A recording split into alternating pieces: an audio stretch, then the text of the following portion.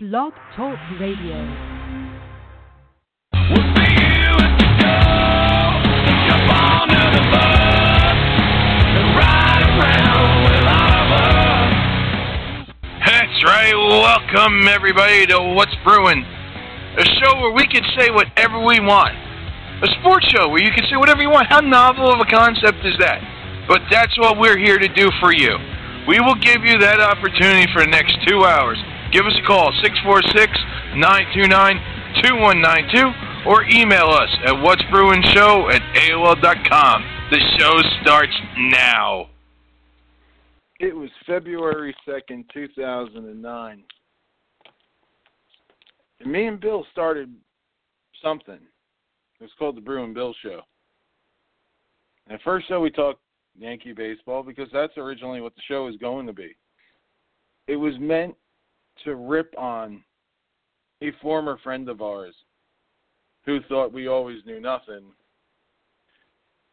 And then we learned by listening to him talk more that he knew nothing because he was on a show on Blog Talk Radio where the host knew nothing.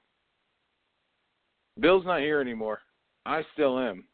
Put a long cast of characters here. But I'm the guy left standing. Why? Because I'm the big dog in this fight. This is my baby. Welcome to the What's Brewin' show, or the George Brew Show, whatever the hell. This show has had so many names. It was the Brew and Bill Show, then it was the Brew Show, and then it was What's Brewin' in Sports. Then it became, who the hell knows what the show's name is anymore?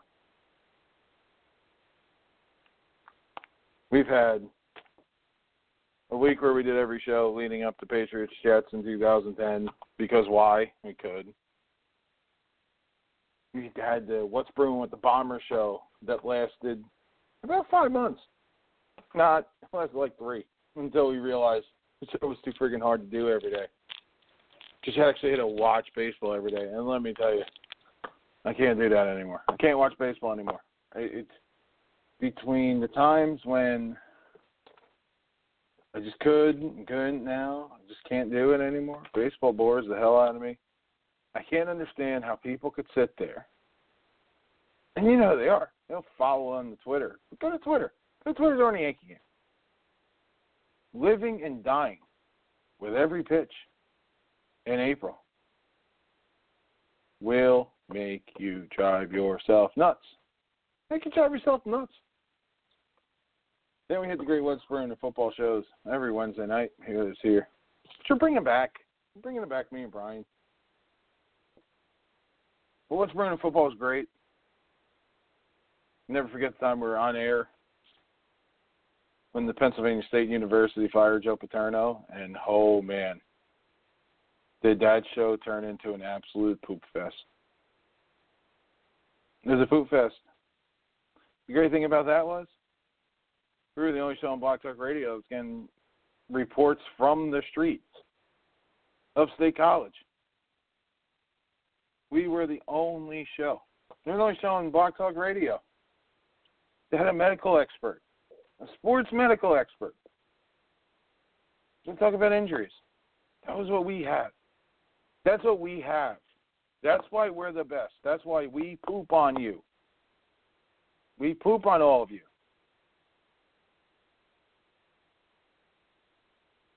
Poop on the rest of these sports talk radio shows here on Blog Talk. Here's why they're just not as good as us. And yes, kind of took a little hiatus. Doing this really did take a lot out of you. Took a lot out of my relationships. But the show's seen me get married. The show's seen me make friends, lose friends. Make better friends. The show for a time was all I had. And it's why I was happy to bring it back. I'm happy that one of the people who I became friends with because of this crazy thing called Blog Talk Radio was talking to me. Because, you know, if you didn't listen to the first show, I am battling from a serious ankle reconstruction. So I just get to sit here and do this show. And I love it. This is what I love to do. I love to be here spewing the bolt off my brain that is in sports. There's a lot of hypocrisy in sports. And one of my favorite places to go for sports sees it and calls it out on a daily basis when it comes to the National Football League, and that's Barstool. Jim Harbaugh used to say when he was the coach of the Niners, who's got it better than us? Who's had a better week this week in Houston, Texas, until Sunday, than Barstool? They have crushed it this week.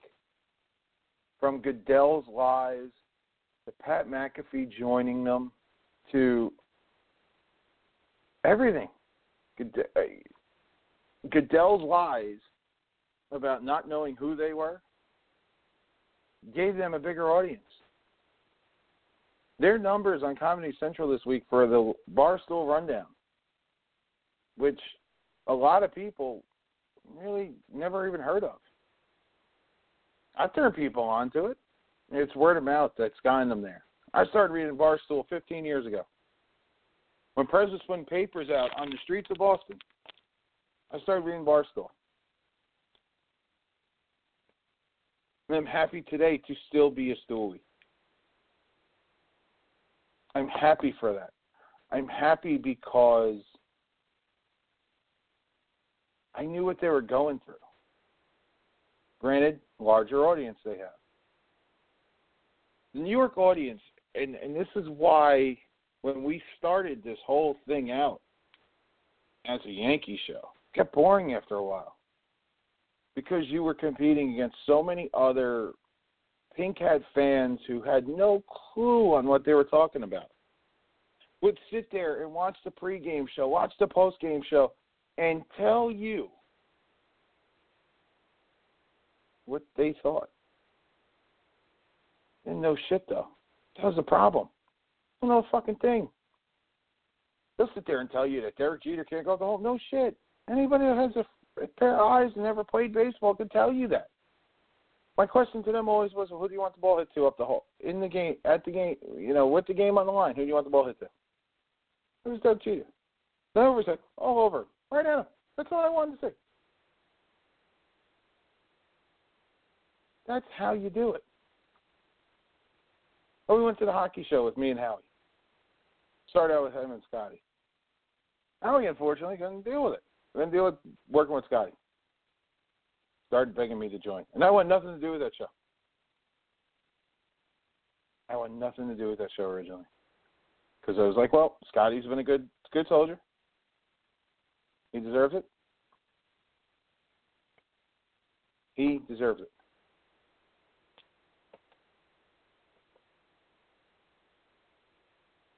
He deserved it. He's a good soldier. Life changes. You saw who was big for the show. You see who wanted to be here. Howie wishes he could call in tonight. Maybe, just maybe, you may see a return of the hockey show. I've been talking about that for a while. It was one of my favorite shows to do because I like working with Howie. I like talking with Howie. And I know you guys did too. Because our listener numbers for those shows was ridiculous. And I thank you for that. That show kept us going for a while. It was a fun time to do. It was a fun thing to do. Because we, as a network, have had a lot of ups and downs.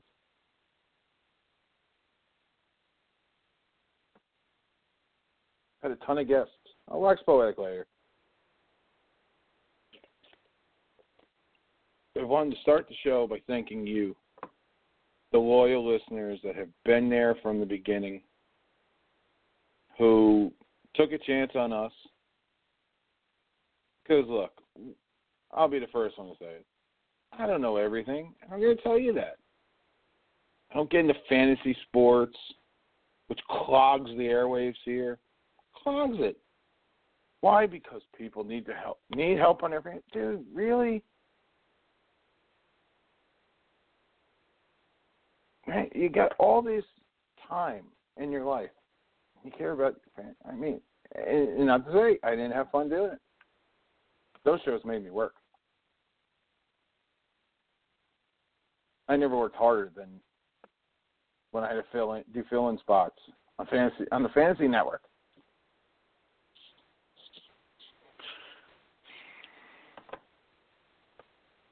But this has offered me and afforded me a great opportunity. And I appreciate the person. Let's start the show. I'll watch Poetic more later before we close up shop here. Super Bowl 51 this week is in Houston, Texas. By all accounts, it is one of the best places to host an event like this because it is so diverse. We talked Tuesday night, me and Mr. Sambone, who may join us tonight. It's kind of like a victory lap for me. Which, if you remember, we've had a few of those. The 50th anniversary was a huge victory lap for this network because we were the original Patriot show on this network. Don't forget, don't get yourself twisted. We were the first Patriot network here. We left, we came back, we're back. I'm back. I love talking Patriots football with you. But here's the thing that comes with everything. Here is Super Bowl week. What are we talking about this week? The Super Bowl was our last bastion of hope. It wasn't politicized. Right? Super Bowl is not supposed to be politicized, but it has been. It's become that. Because why? Because there's too much media. And we're one of them. There's too much. There's too much talk. God, let them play the game. Or so the other night, just 2 weeks between the game and between the AFC championship games and the Super Bowl, it's too long. There's too much. And I get it. I get the NFL needs to make more money because they don't make it enough. I mean, hell, they tweeted out before how the leagues are going after Amazon and eBay now because of the fact that too many fake jerseys on the market. They're all being shipped by Uncle Sam. They're all being shipped by the post office. Because that's a federal crime.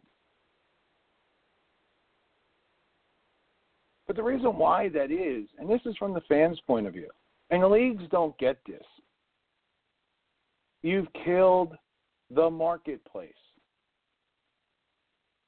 You are the only game in town when it comes to jerseys, when it comes to hats.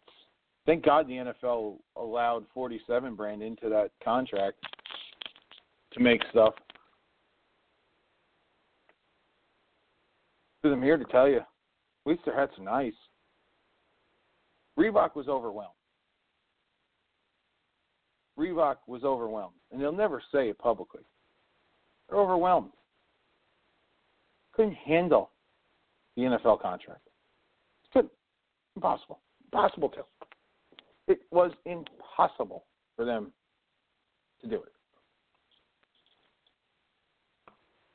To do 32 teams, to do hats, to do jerseys, to do jackets, to do winter hats, to do whatever. To do everything. They were just overwhelmed. Couldn't handle it. The NFL saw this. The NFL said, all right, we'll sign another 10-year contract with the company. This becomes the problem with that. The NHL started this whole thing. I was asked earlier today,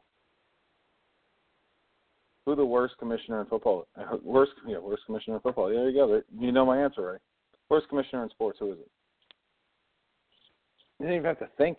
Roger Goodell. The guy makes money. He makes money for this league, hand over fist. So if you're a Patriot fan, we've had guys on here. Brian, I give him all the credit in the world. He was first on this. He was on that. And I defended Roger Goodell to the hilt. Hey, the guy's got a tough job. He's trying to protect the shield. And then he screwed Tommy. He screwed my quarterback. Death to Ming. Death to Ming.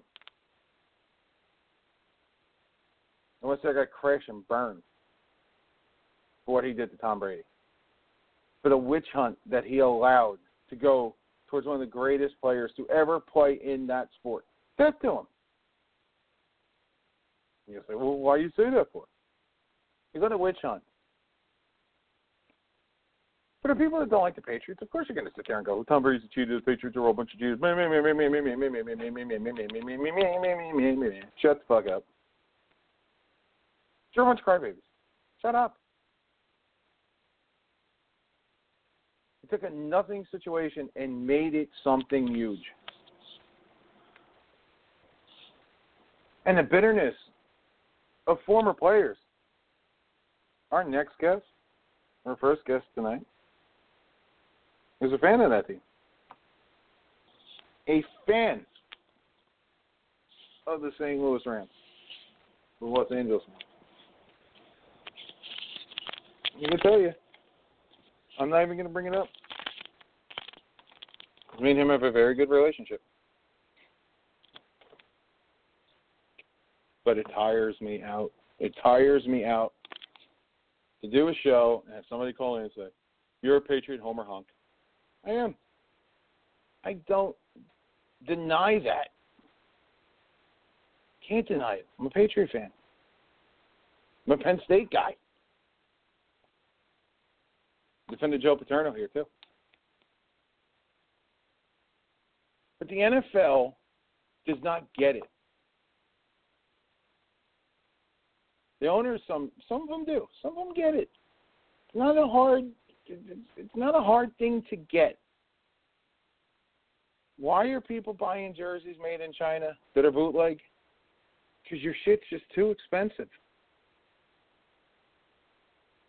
I praise whoever that my wife fits in kid-sized jerseys. Because $100 for a replica jersey to me is ridiculous. 2001 they were $40 because there was competition. Now there's none. Don't tell me that the other cheaper replicas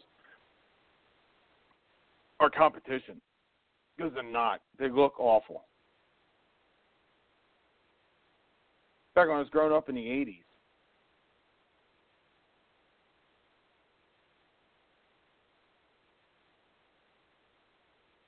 You used to have the hutch where you got your little jersey. You got your replica-looking pants. You got your helmet. You got your shoulder pads. If I'm a kid that was born then, didn't wear that. Didn't have one. Hell, I got one every year for Christmas or Halloween.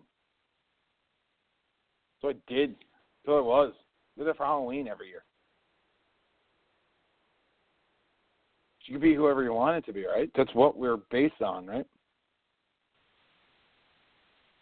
Joining me now is a man on this airwaves who needs no introduction, but he's one of the few people that does have one. Checking in on the original Insider What's Brewin' hotline, the man who has too many jobs to mention. But I will mention that he is a best-selling author in Italy, which is like having a girlfriend in Vancouver named Alberta, right, guys? The one, the only Jim Hague. Still waiting Mr. for my girlfriend Jimmy in Vancouver. Still waiting for my girlfriend in Vancouver. You know? I don't think your wife will appreciate that, though. That's okay. You know, I mean, she's in Vancouver. You think my wife knows where Vancouver is? She don't know where Vancouver is. I think you're. Oh wait, I've met your wife. I think your wife knows where Vancouver is. No, she knows it's probably in Canada. She wouldn't know what province it's in, and definitely don't know where it is geographically. Definitely. No. Oh, I'm gonna have to ask her that. Because you know why? You can't. I'm gonna have to. Can't drive. You can drive to Alberta. Yeah, it would take 8 years. Vancouver. It would take 8 years. Don't make me Google this, because I will. It's got to be more than 4,000 miles. If it's 1,000 miles to Chicago, it's got to be 4,000 miles to Vancouver. It's 6 hours by plane. I mean, it's forever. It's forever. But,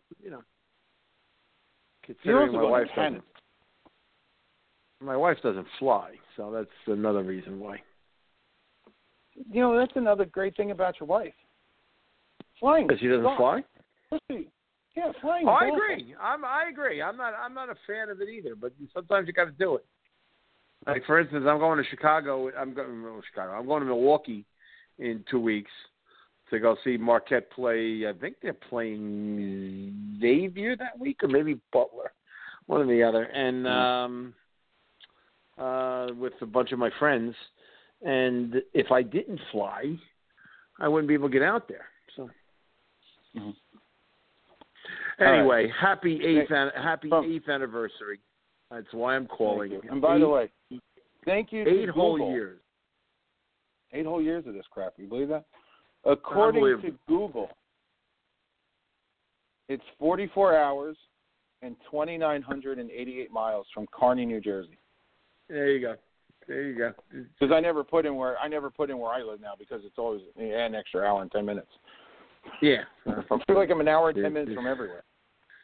Except for Great Adventure, you're not an hour and 10 minutes from Great Adventure. I'm still a half an hour from Great Adventure. Yeah, but not an hour and 10 minutes. But who the hell goes to Great Adventure? That's true. That's true. Unless you want to go see a cover band of Asia. They'll be playing a Great Adventure. Or a cover band of Loverboy. I'll now tell you who Marquette is playing the game I'm at. Okay. Xavier. See the game. Marquette is playing Xavier the night I'm there. See? Xavier, who just beat the tough mighty Pirates of Seton Hall last night. Remember when they were good? What was that, like last year? Yeah. What is wrong with the Pirates? They don't have a point guard, and that's really what's killing them more than anything. They have no point guard at all. They have 0 point guard. And they also have nobody. They have nobody to complement Delgado up front. So all their other he could profess that Ishmael Sanogo is a great player, but he can't put it in the ocean. That's the only problem with Ish. Can't put it in the ocean. He rebounds really, really well, defends really, really well. Plays defense. He cannot put it in the ocean. And he can't put it in the ocean if he had 2 feet in the water and the tide was rolling in. He still I was going to say, the tide could be behind them. Even better. That's my problem with Ish. Yeah. His offensive game's a mess. Is a mess. They didn't have a point guard last year, though. Yeah, they did. They had Whitehead. Don't bring him up on this show. Don't ever curse him like that. I hate that kid. Okay. Well, he was the point guard. I take that back. I tell you what. He didn't win Player of the Year, but he should have. Yeah, he should have. By the way, I know Villanova won the national championship, but there was nobody more important to the wherewithal and upbringing of a basketball team than what Isaiah Whitehead was to Seton Hall last year. Nobody. No. And I know you know. By the way, their point guard is playing at George Washington. Who is Jared Cena? Yeah. Yeah. Jared Cena. He's a 2. Terracina was a 2. He wasn't a 1 point guard. He was a very slow-footed, shot-happy 2. He's better off playing at George Washington. That's where he belongs. He never belonged at Seton Hall in the first place. Oh, I mean, we liked him. Who did? I forget. I did. I love Terracina. He was a very mediocre player. And he wasn't a point guard. He did not play the point. No. I'm telling you right now. Sterling Gibbs was the point guard on that team. Yeah, well, that's true. But they lost him. Yeah. They missed him. And they lost him, too. They lost them both. They lost them both in the matter of, I don't know, a couple months. Yeah. The one in the middle of the season, that the other one as soon as the season was over. Which I do give you credit for because you did break that story. Yeah, well. And took a lot of crap for it. But I took a lot of crap. A lot of crap. I've always wondered. Zach Brazilier, or whatever his name is, from the New York Post, who put in the newspaper that I was the story was written by a part-time blogger. I didn't know I wrote that story. Which really was a kick in the teeth. Part-time blogger. To which that I then wrote him an email saying, I wrote him an email saying, I've been doing this longer than you've been on the planet. Don't disparage me. Was it not my text message to you that started that whole thing? No, as a matter of fact, it certainly helped the situation, but it did not. It wasn't where it started from. I hate to tell you. No. You couldn't just pump my tires a little bit. You couldn't do it. I kicked the tire a little bit, but I didn't pump it. There were two kids that I know that work for the athletic program. Well, and they were they were the ones who told me. They were your deep throat? They were your deep throat on that. They were my deep throat, yeah. Yep, see, that's the stuff you don't get on any other show here. We talk about deep throat and stuff. Nobody knows. Who else knows about deep throat? Yeah. Well, obviously not the lefties, Bunch of crybabies. Are you alone by yourself? No, the wife's here. Oh, no, I'm talking about on the show, yeah. Yeah, I'm doing it, the way I used to do it, just by me.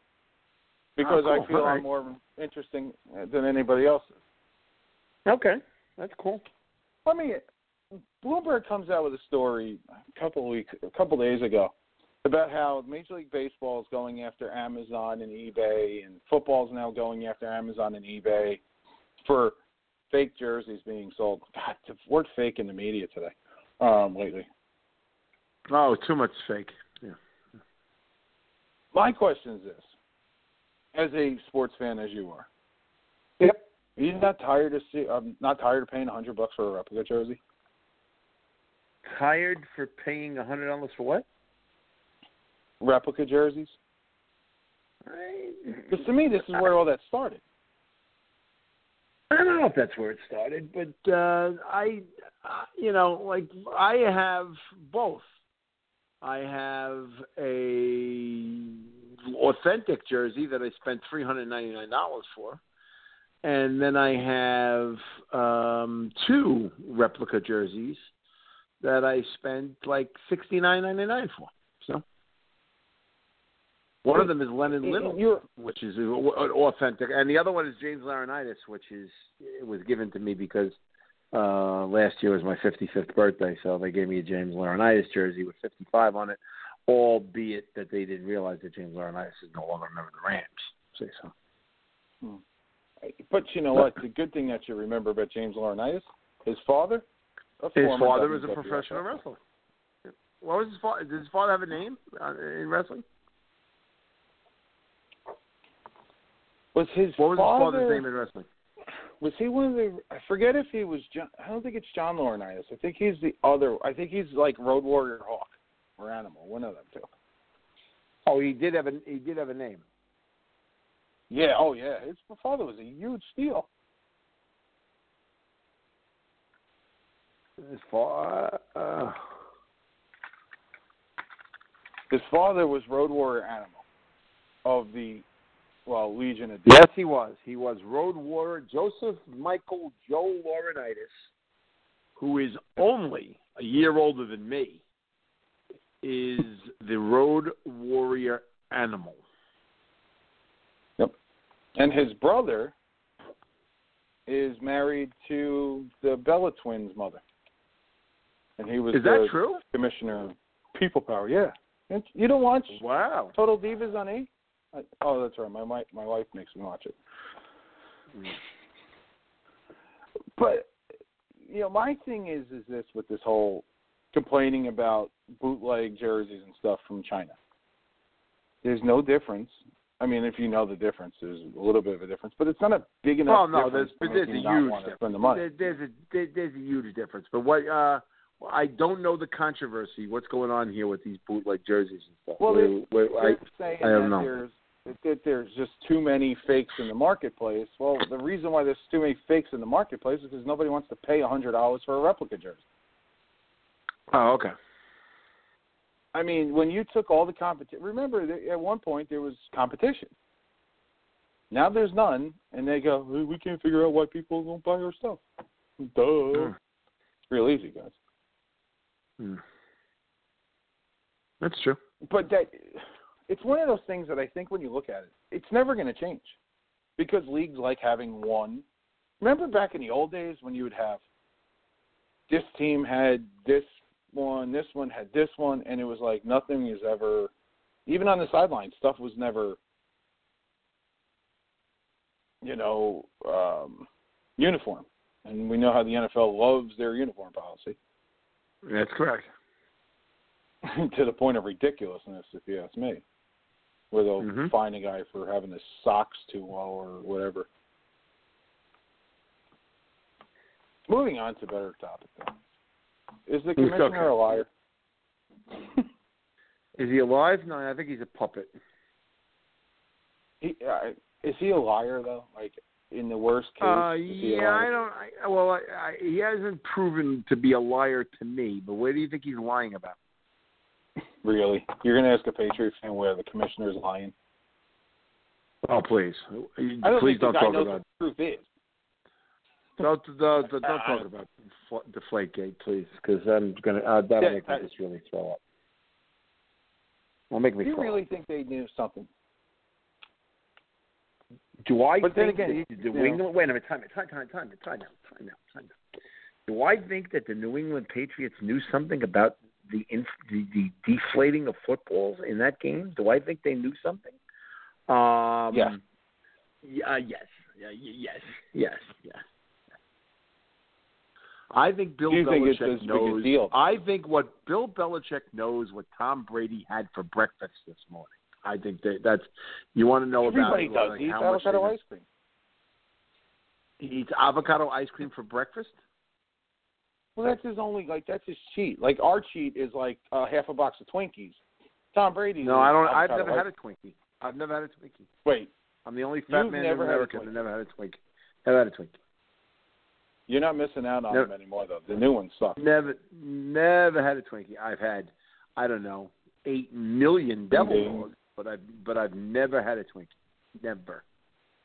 How about that? All right. Well, I'm the only fat person in America who never smoked pot and never had a Twinkie. How about that? I never smoked pot either, so it makes us two of the only fat people in America that. Yeah, but you've had a Twinkie. See, so you're different than me. I just finished a box of Twinkies and they're terrible now. Yeah, okay. I'm saying I've never. Because here's the deal for me with Twinkies, and this goes back to when I was a little boy. White cake with white filling. Ick. Give me I thought you were going somewhere else with that. Give me chocolate cake with chocolate frosting and a white filling, and I'll eat that. But give me chocolate, and I'll eat that. But don't give me white cake with white filling. I don't want any part of that shit. None. Oh, then you are going to love our wedding cake at the reception. Okay. Why? Because it's white? No, because I'm trying to convince the wife to get it's called a blackout cake. Yummy. Oh, okay. Oh, there's the wife, speaking of. No, we're not getting that. No, forget it, Jimmy. Tell her I There's no said hello. blackout cake. I'll get you a slice. Jimmy said hello. We will sit on the bottom. Yeah, I'll get Jimmy a slice of blackout cake. Okay. I'll go look it up and go get it wherever it is. I'll eat it. I'm blackout. If it's blackout, it's blackout. Oh, man. Let me tell you, I'm not a huge fan of chocolate, but that's the chocolate I eat. No, see, I'm a huge fan of chocolate. Chocolate is, wow. Chocolate is right up there with Charlie's Theron, baby. Right there. It's there. Chocolate, Heineken, and Charlie's Theron. Boom, boom, boom. Put it there. Captain Crunch. I'll put that in there, too. Can't have Captain Crunch anymore, though. But boy, oh boy, do I miss that. I miss Captain Crunch. And I'm 55 years old. I'd eat Captain Crunch in a heartbeat. Right. Let me throw this at you because I have a thing with Captain Crunch. It's the only food that you have to be time sensitive with. Yeah, because if it gets soggy, it's horseshit. It really is. Yeah. I don't want it to be soggy. I want it to pour the milk on it and eat it right away while it's still got a crunch to it, and the taste is just yum. That'll cut the top of your mouth. You have to find the perfect medium. I'll go for it.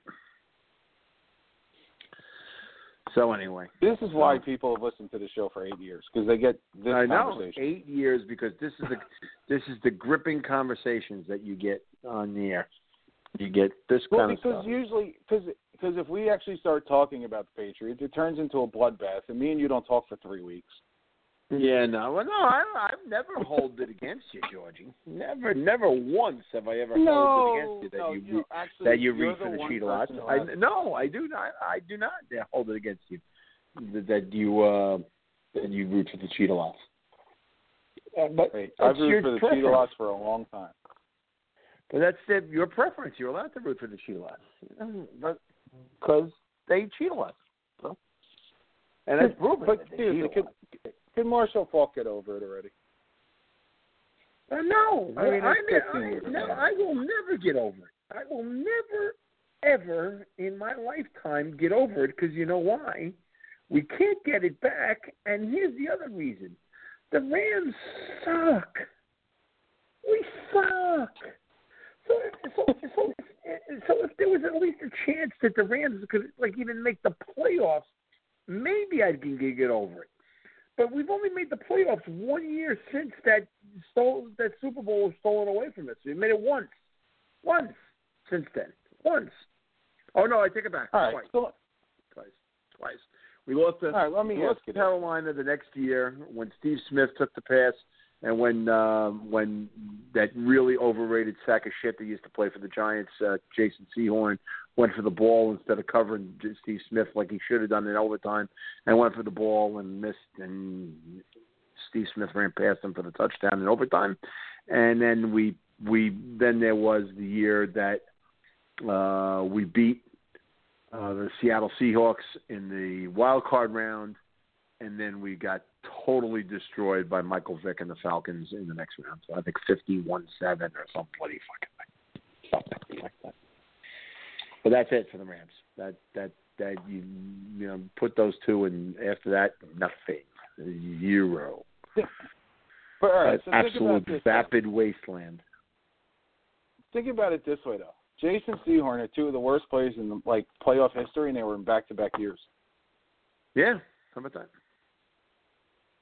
Because, but see, I still go to the fact that Johnny Lynn's a moron, and there was no reason on God's green earth that Sehorn should have ever been covering Terrell Owens in his prime.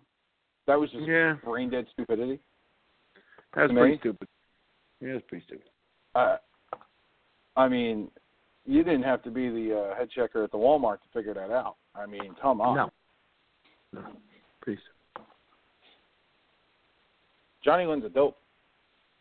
Who ultimately wound up costing Fossil his job. Johnny Lynn is now the new head coach of the San Diego Chargers. See?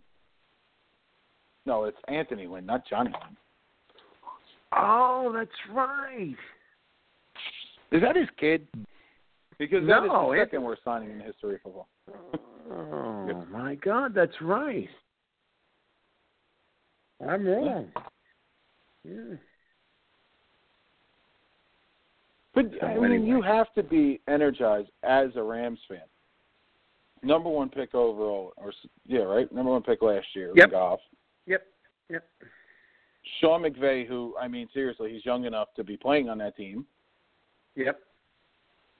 But he's only 5'7" and 135 pounds, so I don't know what good he would be doing if he played.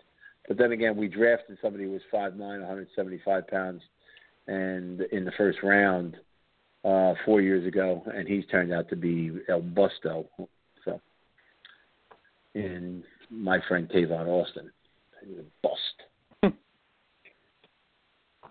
Yeah, but then again, he's not as much of a bust as there. If you want to have fun, go Google Rams first round draft picks since 1999, and just laugh hysterically. You throw out Aaron Donald because he's good, and you throw out Robert Quinn because he's somewhat good, but he's been shit the last couple of years. But you want to look at all the others since 1999, their first round draft picks, and you'll be hysterical. It's just begin with Trung candidate. Start with Trung candidate and go all the way from Trung to Robinson the year before last. And then you had the next year where you had three. Archuleta was good for a time. Steven Jackson was decent. Chris Long, thank you. Chris Long's way overrated. Go ahead. Now he's got a chance to get a ring, though. There you go. He's got a chance to get a ring. There you go. He's got a chance to win. But I don't think Gurley's awful. I think Gurley's going to be out of the league before he actually becomes good, because they're just going to beat the shit out of him. He'll be out of the league before he becomes good. That makes no sense. I hope you realize what you just said. He's going to be out of the league before he becomes good. You know what I mean?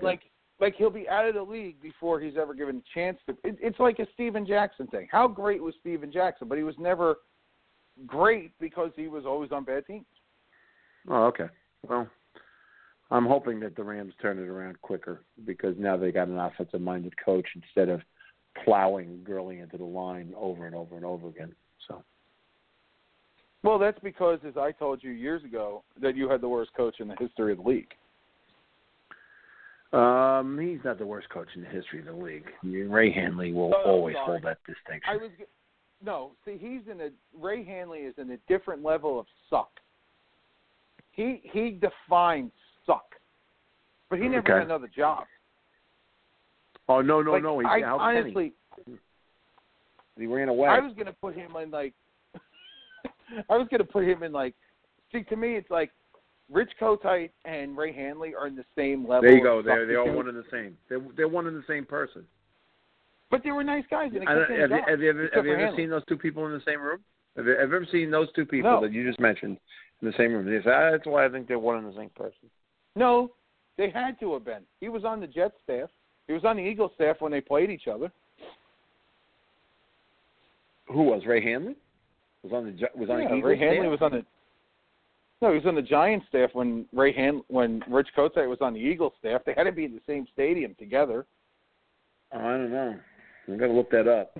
I think they're one and the same person. The level of substitute that they were. Oh, they invented suck. Both of them invented it. See, and the bad news is, Rich Kotite was a real nice guy. So I felt bad for him doing as poorly as he did, because he was a real nice guy. Okay?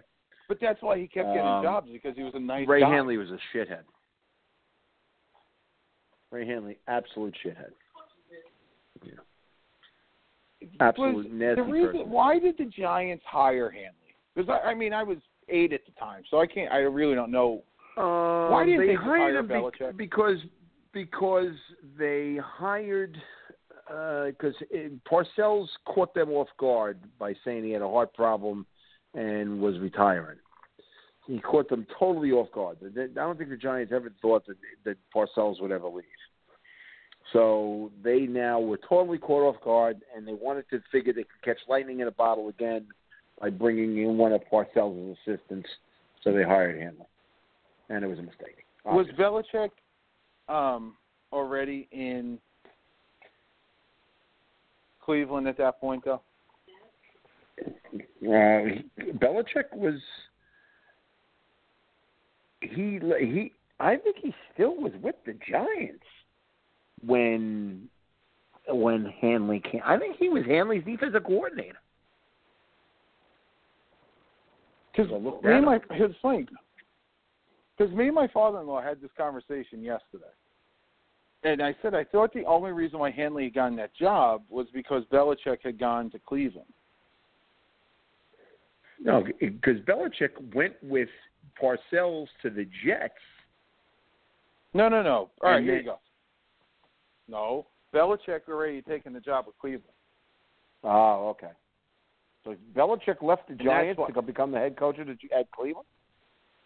Yeah, and then he went to New England with Bill. Then he went to New England. And they got fired. He went to New England in '96. Cleveland went to New England with Parcells. Mhm. Yep. Wait a minute. Belichick was an assistant with the Jets. Yeah, he went from the Giants to he Bill went from Cleveland to New England to the Jets back to New England. Is that how that worked? Yep. Mm-hmm. Oh, okay. And that is why I was at Hofstra. I was at Hofstra that day with I resign as the HC of the NYJ. I was there that day and couldn't believe what was happening. I was there. You know, I have a shirt. I don't know what year that was. Probably like '99, but I was there. It was 2000. 2000. Mm-hmm. I have a shirt that says "I resign as HC of the NYJ." Oh, you know? Yep. I just the best thing that ever happened to New England. This is the best thing that ever happened to New England. You ever see like that fake 30 for 30 that ESPN did with Mike Greenberg about how they would have had the greatest coach in the history of football for one day? And Greenberg said, no. It's like a mockumentary. It basically makes fun of the Jets. And, I wanted to see that this is the XFL. It'll be on tonight. Yeah, I DVR'd it. I did. Okay. Well, I wanted to call in and say happy anniversary. I know we didn't go all over the map, but 8 years of doing this, and I just wish you best of luck. I hope you can continue to find the strength and the guidance to continue to do this for as long as possible, because I think you do a good job. And I hope that's why your health. I hope keep me on the straight and I narrow. keep you on the straight and narrow? Well, you do. You're good at it. I try very hard to keep people on the straight and narrow. So, all right, but I have to now. I have water therapy tomorrow at 7:30, so that means I have to be up at 6:30 to get to Hackensack by 7:30. So I have to turn in. Oh, you go over and see Dr. Barbarian. He's across the street now. Yeah, but I can't. He's across the highway. He no longer is at UNZMJ at all. Nope. Oh, okay. Yeah, he probably owns the place that's across the hall. And he's no longer at Hackensack Medical Center. He's not at the hospital. He's still working. Oh yeah, he's still working out of there. Okay. Okay. Well, I'm he's a co-owner. Hackensack. I got to go to the. I'm not going to the hospital tomorrow morning. I'm going to the Giants Wellness Center on Route 4 or Route 17 in Maywood. That's where I'm going. Yeah. He's right across the highway from that. Oh, I didn't know that. There. Oh, okay.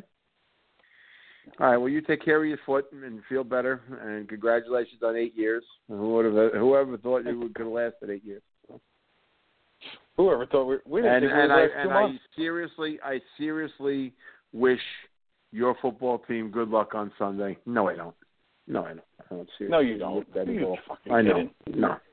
No. You do. You know what? You want to see them win. You want to see them win because you want to see the awkwardness that is Goodell handing Brady that trophy.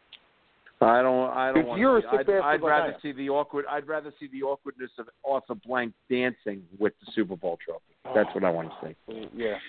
Hopefully I'd rather see that happen. I'd rather see that happen than Goodell and Kraft and Brady and all that. I want to. You know what I want to see? I want to see Brady get smacked so hard that there's like blood dripping down his head, worse than Y.A. Pittle. And then if they take Brady's helmet off, there's like green ooze coming out of his ears. That's what I hope that happens. It'll be the avocado ice cream. Yes, that's exactly what it'll be coming out of his head. Yeah, and then you know what he'll say? I have the last laugh because my wife is worth $436 million a year. Can you comprehend that's how much money she makes? $436 million. What do you do with $436 million? I don't know, but I'd like to. You buy a lot of avocado I'd like to have that dilemma. Yeah. You buy a lot of avocado. You come up with the TB12 sleep recovery system. Yeah. Or you invent the new My Pillow. I don't know, but he does the beauty thing. Jimmy, thank you for joining us. No problem. Good talking to you. Take care of yourself, and I'll see you. I'll talk to you later. Oh, crap. Damn it. I hate when I do stuff. All right, take a break, quick break. Our good buddy, Stephen Sheehan, will join us.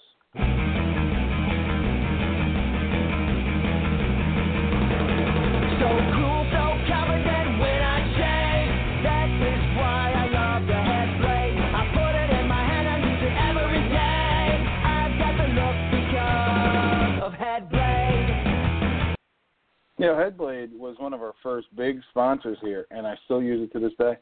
Joining me now is one of my favorite show co-hosts, compadres that I've had here in the 8 years of doing this show. My good buddy, Stephen Sheehan. How the hell are you? I'm doing great, George. How are you? It feels like it's been a long time, buddy. Dude, I almost feel like the last time we got together and did a show, we were basically calling Pete Carroll a fucking moron for 2 hours. Yeah, I mean, that's always a good time. But, this time around we might be calling his protege the same thing, depending on how Dan Quinn comes out against the Patriots and Tom Brady just a couple days from now. As a guy who lives in the South and gets to see a lot more of the Atlanta Falcons than anybody above the Mason-Dixon line, because they're not on TV ever, are they this good? Am I worried for nothing? I think that offensively they really do present a lot of challenges. They're very multiple in their attack. People obviously look to Julio Jones and Matt Ryan and assume that all they do is kind of spread the ball out and throw it down the field. But I really do think the most dangerous element of this game and what will be interesting to see in terms of the talent matchup is how they utilize those two running backs out of the backfield and spread out wide as well as pass catchers. A lot of the Patriots fans and the coaches and all, the second half of the season, the storyline was about how they kind of figured out how to mold this different pieces on the defense together, the Kyle Van Noys, the Shea McClellan, the Landon Roberts, all these guys that they kind of picked up off the scrap heap or traded for. And those guys looked okay down the stretch, and obviously, they finished with the number one ranked scoring defense. But when it comes down to talent versus talent, I still think Atlanta's, pieces in their passing game, those are going to be tough matchups for the Patriots, especially if you're going to try and devote, two guys on Julio, and then you're going to have to try and figure out how you match up your linebackers and remaining safety with the running backs. I think they're dangerous there. On defense, though, I think the Patriots should be able to score pretty much at will against them. So ultimately, it's really going to come down to who gets a key stop or two in this game. And I still think the Patriots defense is better coached and a little bit more trustworthy than the Falcons.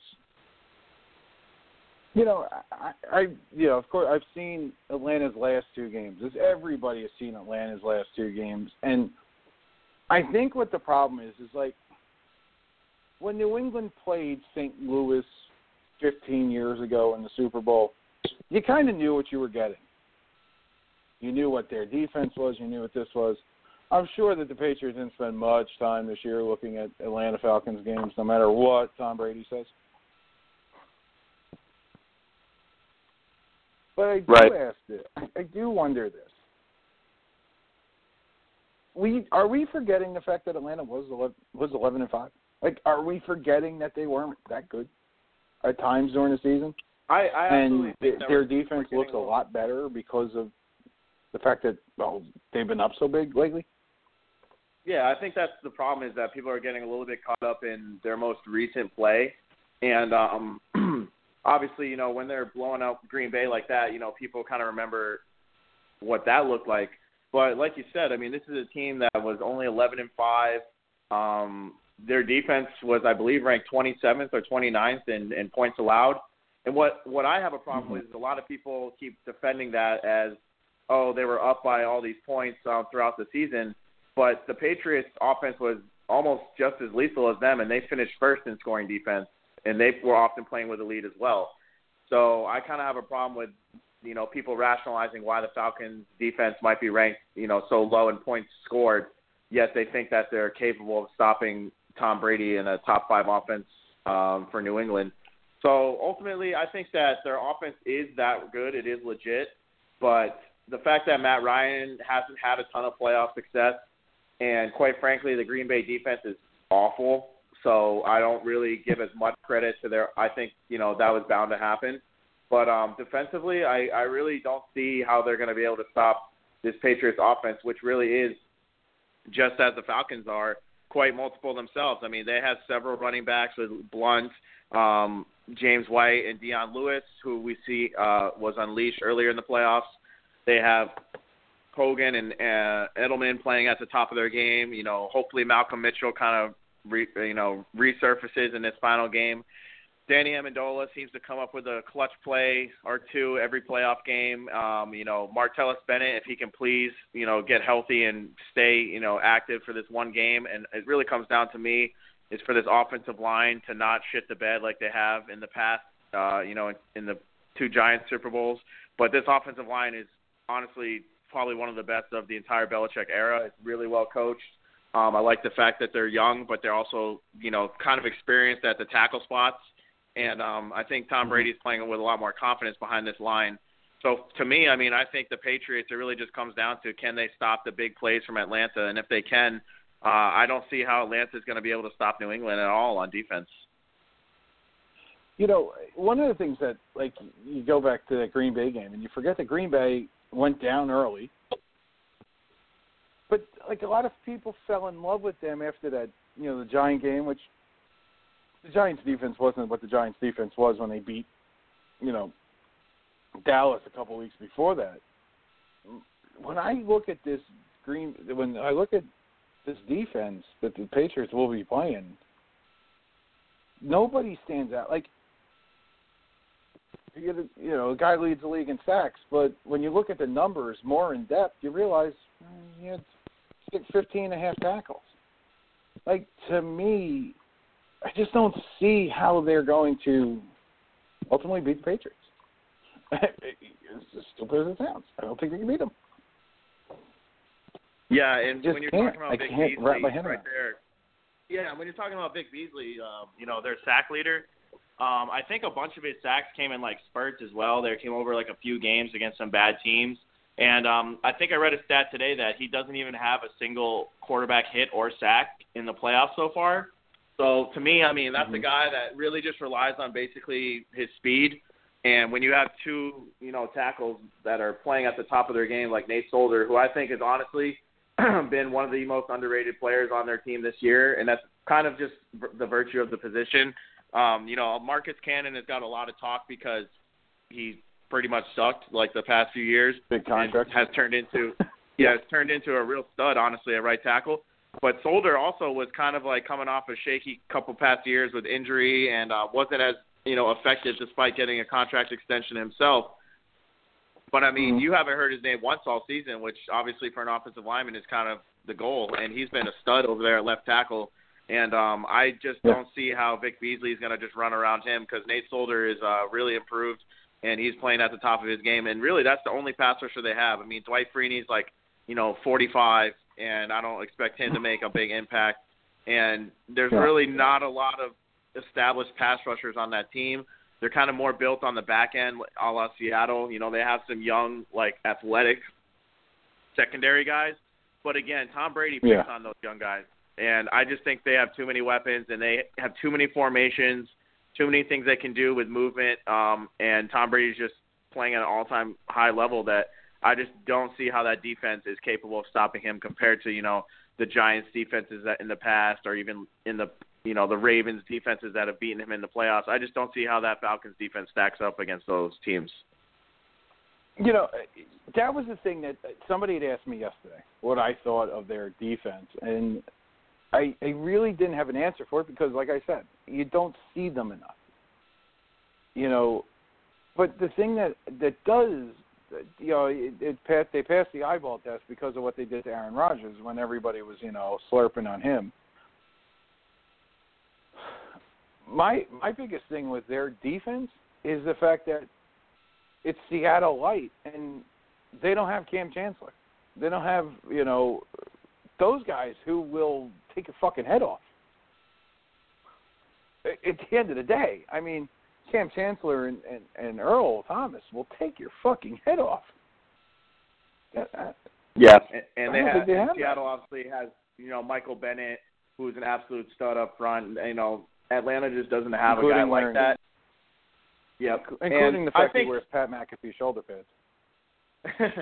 And I think that, you know, this isn't hating on Atlanta, because I honestly think that Dan Quinn and Pioli have really done a good job of building that roster. This defense, I think 2-3 years from now, could be very good because they've invested a lot of high draft picks and they have a lot of athleticism.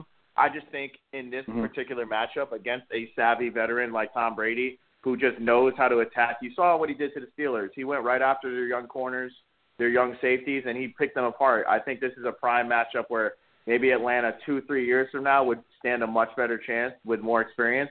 But I think ultimately Brady's going to end up picking them apart. You know, and that's the thing that I always look to when it comes to this. It's, you know, you go back to those Giant losses, and those were, you know, tough because, one, my wife's a Giant fan. And, two, I have to hear about it on a daily fucking basis because Giant fans are still fucking flying high over that, other than the fact that they're fucking all-world wide receiver is a fucking Beaver-holic. I just got the evil eye.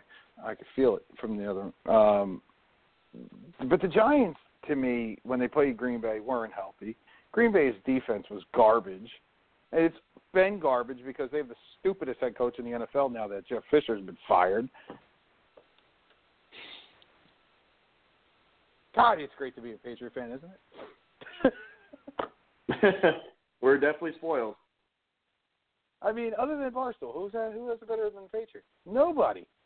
The spoiled thing. Do you take anything with this whole Washington Post story today that they all know when Belichick's going to call it quits, and that's why we still have who we still have in the coaching ranks? No, I mean, that whole thing is a bit, you know, no one's really ever known kind of like what that relationship is like between Kraft and Belichick, and McDaniels obviously has to have some insight into what's going on. But, yeah, I think it's actually an exciting time to be a Patriots fan because this is a team that you really can get behind and root for. They kind of got rid of those guys that were cancers on the team. They have a lot of young talent. I mean, I'm really honestly, after the Super Bowl, besides that, I really want to see what happens with Garoppolo because I think that's going to kind of reflect on what they kind of view the future in terms of Belichick and Brady and McDaniels, and really what they think of Garoppolo because, you know, that's the number one storyline outside of the Super Bowl is all these teams that are saying they're going to trade for him and expressing interest in him. And I really want to see, you know, do they really think this is the guy that could be, you know, Brady's successor? You know, there's been talk I've heard on the radio, too, about Brady and, like, would he retire if he won this ring and kind of step away, too? And I think that's crazy. I think the guy still would want to win another one if he thinks, you know, he's still good enough. So I think that's an interesting storyline, too, is kind of this offseason, you know, after this whole – depending on what happens, you know, if they win and ride out into the sunset, or are they going to come back and, you know, keep chugging along? I mean, you know, I don't see why they can't keep competing for Super Bowls, you know, the next few years again because Brady looks as healthy as ever. He looks mobile. I mean, I honestly think he's playing a lot better than he even did, 5-6 years ago. I think he's better than the 2007 version of Brady that set all the records. And it's hard to say because that guy was tremendous. Like, I've never seen anybody as – like, you could take your Peyton Manning seasons where he threw for a ton of yards, but, you were like, yeah, but. Like, how many times did you watch those Peyton Manning teams and go, yeah, but. With Tommy right now, it's so unbelievable to me how here's a guy who, is a genetic freak right now with the not eating stuff that causes inflammation and this fucking whacked out diet he's got. Sure helps keeping the wife happy. But I also think part of the thing is I think he's playing for his mom now, and God only knows how sons are when they play for their mother. He's playing for Mom, and that should scare the living shit out of Atlanta. But this being Mom's first game of the year, I was shocked to find out that she hadn't been to a game. I figured there was no way in hell she'd miss that San Francisco game. To see him play in the state, against a team that he grew up idolizing the two quarterbacks of. Right. And what do you think about the fact that story just came out now during the Super Bowl week? Do you think he's behind that, or what do you think, the reasoning is behind the release? Well, I think if you believe old balls from Barstool, Jerry Thornton, who, I'd have to believe Jerry here, who is pretty well known up in Boston media. And he wrote the article yesterday, yesterday, I guess, because it came out Tuesday night, that's saying he's known this story for months. And they didn't want it out. The family didn't want it out because they wanted, the mother to get healthy. And if it has something to do with why he dropped the Deflategate when he did, I could believe it. I could tell, I know my mother would, has told me a million times, just fucking drop it. And she's not anywhere near being sick. So I kind of buy it. This is that week. I think that's why his father is as demonstrative as he's become. Have you ever remember Tom Brady Sr. saying anything fucking of substance? I don't. Yeah, not and really. Definitely not calling up the commissioner. If you don't think that's Tom Jr. talking. I got an ocean for property in Arizona to sell you. If that's not Tommy talking, I don't know what is, because that's how Tommy feels. Because I'm sure that old man isn't talking on his own volition there. I think Tommy's just kind of upset that he invited them into the home. It wasn't like TMZ grabbed him outside of some fucking club and went, "Hey, so what do you think about Roger Goodell?" Fuck him. But no, I think that's the thing that comes down to it with that. I just think that when it comes down to the Bradys and the Patriots, look at how the whole Gronk thing is handled. The family making statements with the team. When do you ever hear that? And it happens every time with Gronkowski. So I honestly think that I think there's been a lessening up on their point, on their case, with sharing information. Jesus Christ, it's easier to get something out of Trump than it is out of them. You don't even need Russia to figure out what the hell's going on with Trump. I think it's weird that it came out, but I don't think that it would have came out if they didn't want it to come out. And the only reason it came out is because Mama Brady's going to be there. So, yeah, it kind of adds a little bit more to the entire event. Yeah, and he's been a good son. You go back to the Brady 6 documentary where, he's talking about, when everybody makes the meme of him crying because he didn't want to be an insurance salesman. I just think it comes down to that with it. I think he's been a good soldier. I think this whole thing with Belichick and the fact that They know when the finish line is. He knows when the finish line is. And if it's 2017, 2018, that coincides pretty much with what me and you said 3 years ago. When he's gone, so is him. And it kind of works that way. And then, like I said, it'll be interesting if, they let Josh and Jimmy kind of take over the reins, and they're kind of stepping into that because it all kind of seems to coincide together. I mean, Josh could have taken a head coaching job. Jimmy could be dealt, and then you have Brady and Belichick kind of, there's rumors that are hinting that they're kind of. Do you think Jimmy Garoppolo is going to be okay with being Steve Young? Because, that's what he's going to turn into. He's going to be like 40 by the time he takes over the job. But a mature 40. But Steve, it was great having you on. Let's do this next week after they win. Absolutely, George. I look forward to talking to you again. We should definitely celebrate the 5th ring together. I think we've been through at least one together. We've been through some tough times as well. I hope I'll talk to you after Brady's 5th. Our tough times. My father-in-law is a Jets fan. He knows tough times. His tough times sound like Dusty Rhodes. We sound like Ric Flair not having the belt. All right, bud. It was good talking to you. We have to do this again. Yes, sir. I'll talk to you later. Have a great Super Bowl weekend. All right, bud. You too, man. All righty. Coach, this is your life right now. My Little League coach, my inspiration in sports, the great Tony Nardini. Al, I don't know about the word great, but thank you. I go from Jimmy Hague to my buddy Steven to you. This is your life. How George, are you? I'm doing fine. I'm watching the Chicago Blackhawks and the Arizona Coyotes. Yeah, Arizona's something to do at night. That's why we do the show here, because it's something to do. I think I have O'Reilly on or something. So what's on the table here, big man? We've talked some football tonight. We've had Jimmy Hague say that he wants to see Tom Brady get hit so hard that he has green stuff coming out of his ears. Jimmy's a Rams fan, and Jimmy's still bitter. Tell Jim that we should have a beer together. We all definitely will. April 25th. Listen, right, Coach, I think your take on the Super Bowl. I'm sorry. Go ahead. Your take on the Super Bowl.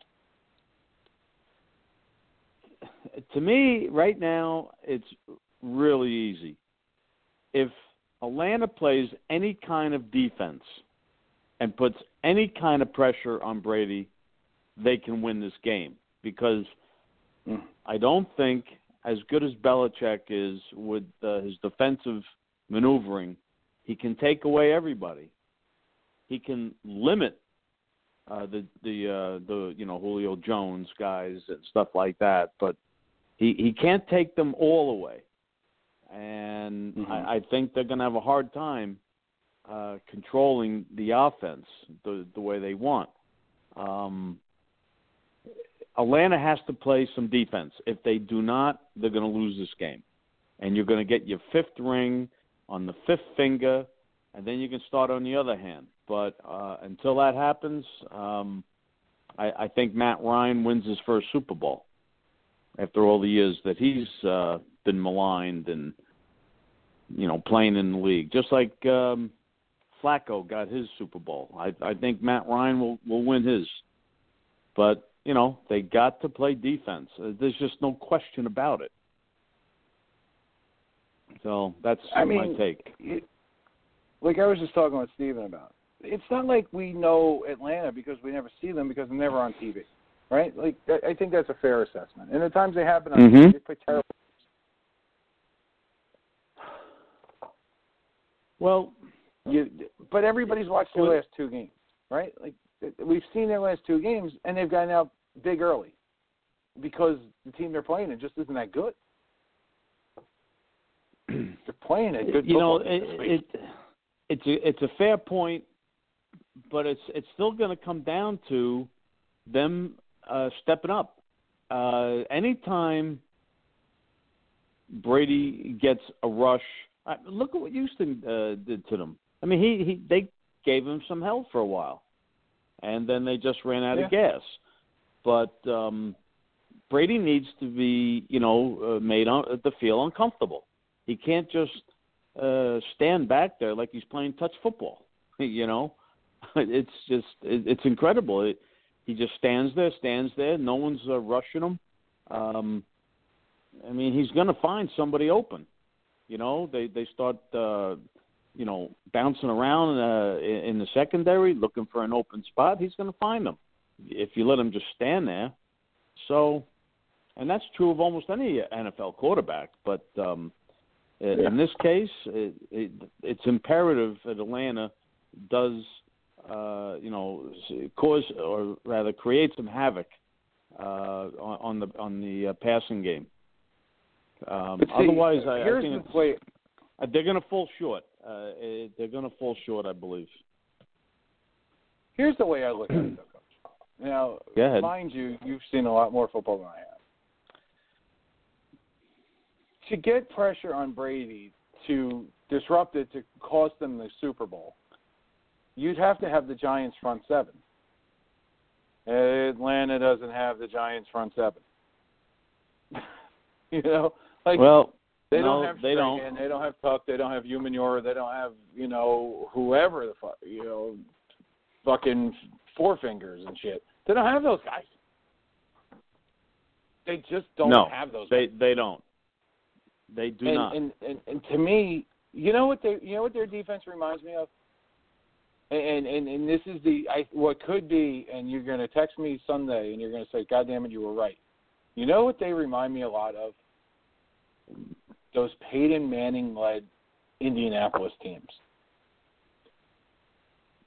Oh, they're such a great defense. And then they play a team that's not scared of them, that's going to put points on the board, and it's going to be a game, and they're going to go, what the fuck are we supposed to do? You know what? I hope I'm not texting you saying that you're right, but no, you want to text me and say that you're right, because you know what that means? I'll be happy. No, I don't. Because, and my happiness makes you happy. I enjoy a winner. I know they've had great, a great run as an organization, but there comes a time where a guy like Matt Ryan is, he's due. He's suffered long enough. I think he's got the team finally to win. Now I'm not an Atlanta. I'm not an Atlanta Falcon fan. Away to everybody? I mean, I'm not a Falcon fan. I just root. I find a way to root for the underdog because I've been like that my whole life. Maybe because my life has been like that a little bit. But I'm rooting more for Matt Ryan, and I just want to see a really, really good game. I don't want to see any kind of blowout because Atlanta can't come up with any defense, and the next thing you know, it's 17-3 Patriots, and I don't want to see that. I want to see a great game. And I hope Matt Ryan this time, gets his championship. Can I tell you something? I'm tired of watching great Super Bowls. And I know you're mad. I know that's not what you wanted to hear. No, I'm not mad. I'm just tired of seeing the Patriots play great Super Bowls. I'm tired of it. I want a game that I can you should be proud. Why would you be tired of them playing great Super Bowls? Because every time they do it, I sit there on the couch or wherever I'm watching the game from, and I feel like I'm trying to hold in a shit the size of a watermelon because this team makes me that fucking nervous. That's why. Jesus. I'm tired of it. The first one was great. You want to see a blowout? The first one against the Rams was great. I want to see a blowout. I want to see the trail of tears. Well, I want to sit there with 2 minutes to go, and I want to see them pouring. I want it like the Giants did against the Denver Broncos. Win it 39-20. Right? Win that game big. Right? Make it a good first half. Make everybody watch Lady Gaga. Right? Make it good for the first half. And then in the second half, just put your foot on your throat and stomp the life out of them. You know why? Because I can't deal with jumping up and down again in another fucking Super Bowl. I can't jump up and down. This is the one year that Mr. Kraft could give me a gift. Tom Brady and Bill Belichick could give me a gift because I'm a gimp right now. Just win the friggin' game so that when there's 2 minutes to go in the game, I'm on the NFL shop ready so I could buy my T-shirt and God damn it. You know, you have spoken like a true fan of the team that you enjoy the most. And I'll commend you for that. And I will say this, I understand where you're coming from as a fan. I get it. I really do. But unfortunately, I mean, Coach, look at the last 6 Super Bowls in the Brady Belichick era. They have gone down to the wire. Yeah, give me one where you blow them the but would you fuck really out. want it any other way? Yes. Well, let's look at the Yankees. Let's look at the Yankees. No. Why didn't they beat the Pittsburgh? Sweeps. Why didn't they beat Pittsburgh in Game 7, 10-2? No, they had to because lose they let 10 them to get 9. to Game 7. Well, that's another issue. Because you let it get that far. 2001, they had to lose Game 7. You know.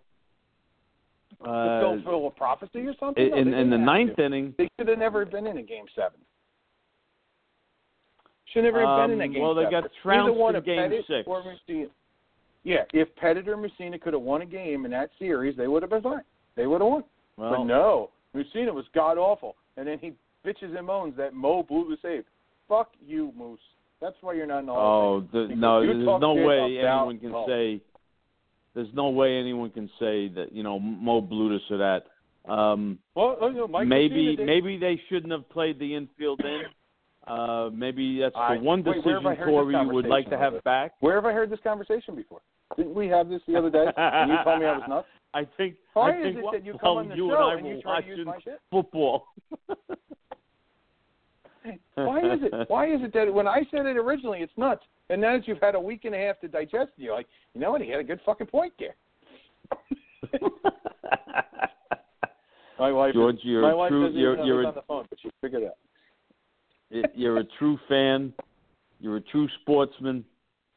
And if your team wins on Sunday, I'll tip my cap, and I'll be the first one to text you.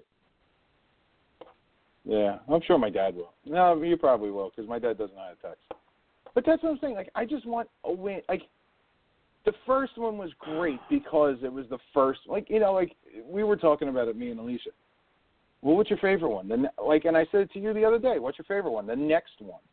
The next one's my favorite because I'm waiting for that one where I don't have to worry about if a guy, the ball hits his asshole, bounces up, and he catches it on the 3-yard line. Oh, wait, that happened with the friggin' Seahawks team. Like, just once can I be happy and not miserable watching the end of a Super Bowl. Just once. More of, you know what? Here's the real reason I want the game to be a blowout. Are you ready for this? This is why. I'm listening. I want the blowout because I want to see how Roger Goodell weasels his stupid way out of that stadium so he does not have to give the trophy to Tom Brady. I want to see. I want to see how he figures out that he doesn't have to do it. I think they have it planned out already. That rat I think bastard. they have it already planned out how the league is going to handle it. I really think Roger Goodell is trying to figure out how the hell he gets out of there because I don't think he wants to do it. And I'm telling you now, take this to the OTB with you. If the Patriots win the Super Bowl, Tom Brady's the MVP no matter what he does in that game. You know why? I see what you're saying. Hate Goodell. Because they hate Goodell, and they want to see that Monday morning press conference where he has to give him the Super Bowl MVP trophy. Has to. Brother. Who's he going to send to do that? Is he going to call Tagliabue? Get Brady's good friend, George W. Bush to do it. I mean, look at it how this is way. Roger Goodell There going to won't be anything to worry about if Matt Ryan and the Falcons win. Oh, let you me won't tell have you. to worry. My wife just laughed and said, "You're not allowed in the house." Wait, she's laughing because what? She said, "You're not allowed in the house if they lose," because she knows I'm going to be a miserable fuck. Oh, brother. Oh, brother. You know what? Maybe she should go stay with her parents for about a week and not be around let me tell you. If I didn't, Not let be me tell you, around if I you. didn't really need her, I would Norton her. I would Norton her if I didn't need her right now. Get out! I know. God, maybe it's a blessing in disguise that you need each other right now, especially if it doesn't go your way. Oh my God, I'm going to be miserable. I will be miserable. Relax. You got 4 championships already. I was miserable when the Yankees lost. 2001, then they lost again in 2003. Please. Yeah. But at least we had 4 out of 5, and I always look back at that. But see, I still hate maybe it's me. I hate that thing. I hate that way of, it was great. No, the next one's the best one because you don't know. You know what? Here's the thing, Coach, and I think I know you don't know when you're going back again. Dan Marino it's never the when went you're back. going back thing, right? Marino never went back. But here's the thing. It's not that Tom Brady – it's not like when the Patriots lost to the Giants in 2007, right? Brady was 29. So you figured he's going to go back at least once because of how bad the AFC is, right? He's going to go back at least once. All right, so they lost that one. All right, that one hurt because it was the undefeated season. That sucked. Then they go back in 2011. And it was, oh, man, Mrs. Kraft passed away, then all that stuff. And then you lost that fucking game to the freaking Giants. And then you get to the last one, you're like, all right, we got this one. He hits Edelman for the touchdown. We got it. And then, the ball hits off his asshole, bounces up in the air. Deron Harmon should have kicked that ball into the 57th row. Instead, he jumps over it, not thinking the guy's going to catch it. And, what is he doing? Right there, he's laying on his balls. I'm going to make you cry right now. David Tyree never caught another pass in the NFL. Yeah, well, good for him. Good for him. He should have never caught another pass in the NFL because he sucked. He was a piece of shit. You know what that was?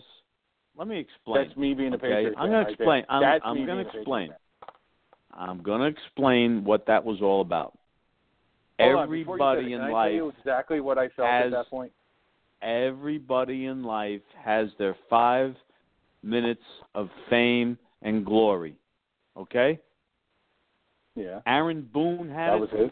When he hit the game-winning homer in Game 7 against the Red Sox. Which I called, by the way. I was there. I called that. All right. I called that. God bless you. I called that homer. I said Aaron Boone's winning. The poor guy gets a heart problem and he can't play anymore. Who? There was Boone? his fame. Aaron Who? Boone. Aaron Boone? No, yeah, he's out. He's a broadcaster basketball. now. He tore his knee playing basketball. He's not playing Major League Baseball anymore. Yeah, because he tore his knee playing basketball and breached his contract. I thought a lot of that had to do with his heart condition. No. Had nothing to do with the heart condition. It may have been but that's why the Yankees got rid of him, because he breached his contract. Well, the man's not playing baseball anymore, that's for sure. So, and he's a shitty broadcaster. David Tyree makes the one miraculous catch, and then you don't hear from him anymore. That was his 5 minutes of fame. And you know what? What still chaps my ass about that? The NFL was the reason for that catch. Timeout. The NFL was the reason for that catch? Yes. Explain. All right. In fact, let me say it a whole different way. Like the I Love Lucy show. Explain, Lucy. Okay. Reason number 1. The NFL is to blame for that and why they hate the Patriots. And, I say they hate us, they ain't us. The referee from that game came out that Thursday and said that he was in the grasp. He should have blown the whistle. But he never thought Eli would get out of it. One. Two, the NFL had put in all those pansy-ass friggin' rules where you can't touch anybody. So instead of ripping him out of the air like Ronnie Harrison would have done, Ronnie Harrison had a pity patter and not touch him. That's two. Three, there was a lot of money on that game for the Patriots not to win, and they were kissing Mercury Morris's ass. Therefore, oh boy, the NFL is to blame for that. It's not you know who I really blame? Peyton Manning, because he's the one that bitched and moaned about the rules. They can't touch the receivers. My guys are getting oh boy. Fuck off. Well, if you know what, if all of that is true, what you just said, then Super Bowl III was fixed. I think it was. The gamblers fixed that game. No, I'm kidding. The Jets everybody knew it. Where does everybody just thought that was an inferior league? No, well, yeah, but they proved them wrong. But then you have the other skeptics that say, well, the game was fixed because they needed to join and make it one league and blah, blah, blah. Oh, my God. You know what? Can we just go back to the purity of sports? They played, they won. There is no purity of sports. There's no purity of sports Manning anymore. Escaped just before the guy was probably going to blow his whistle. He got away. Wait a second. Tyree makes the catch of his life. There was holding calls all over that. Don't start. Well, there's holding on every damn play.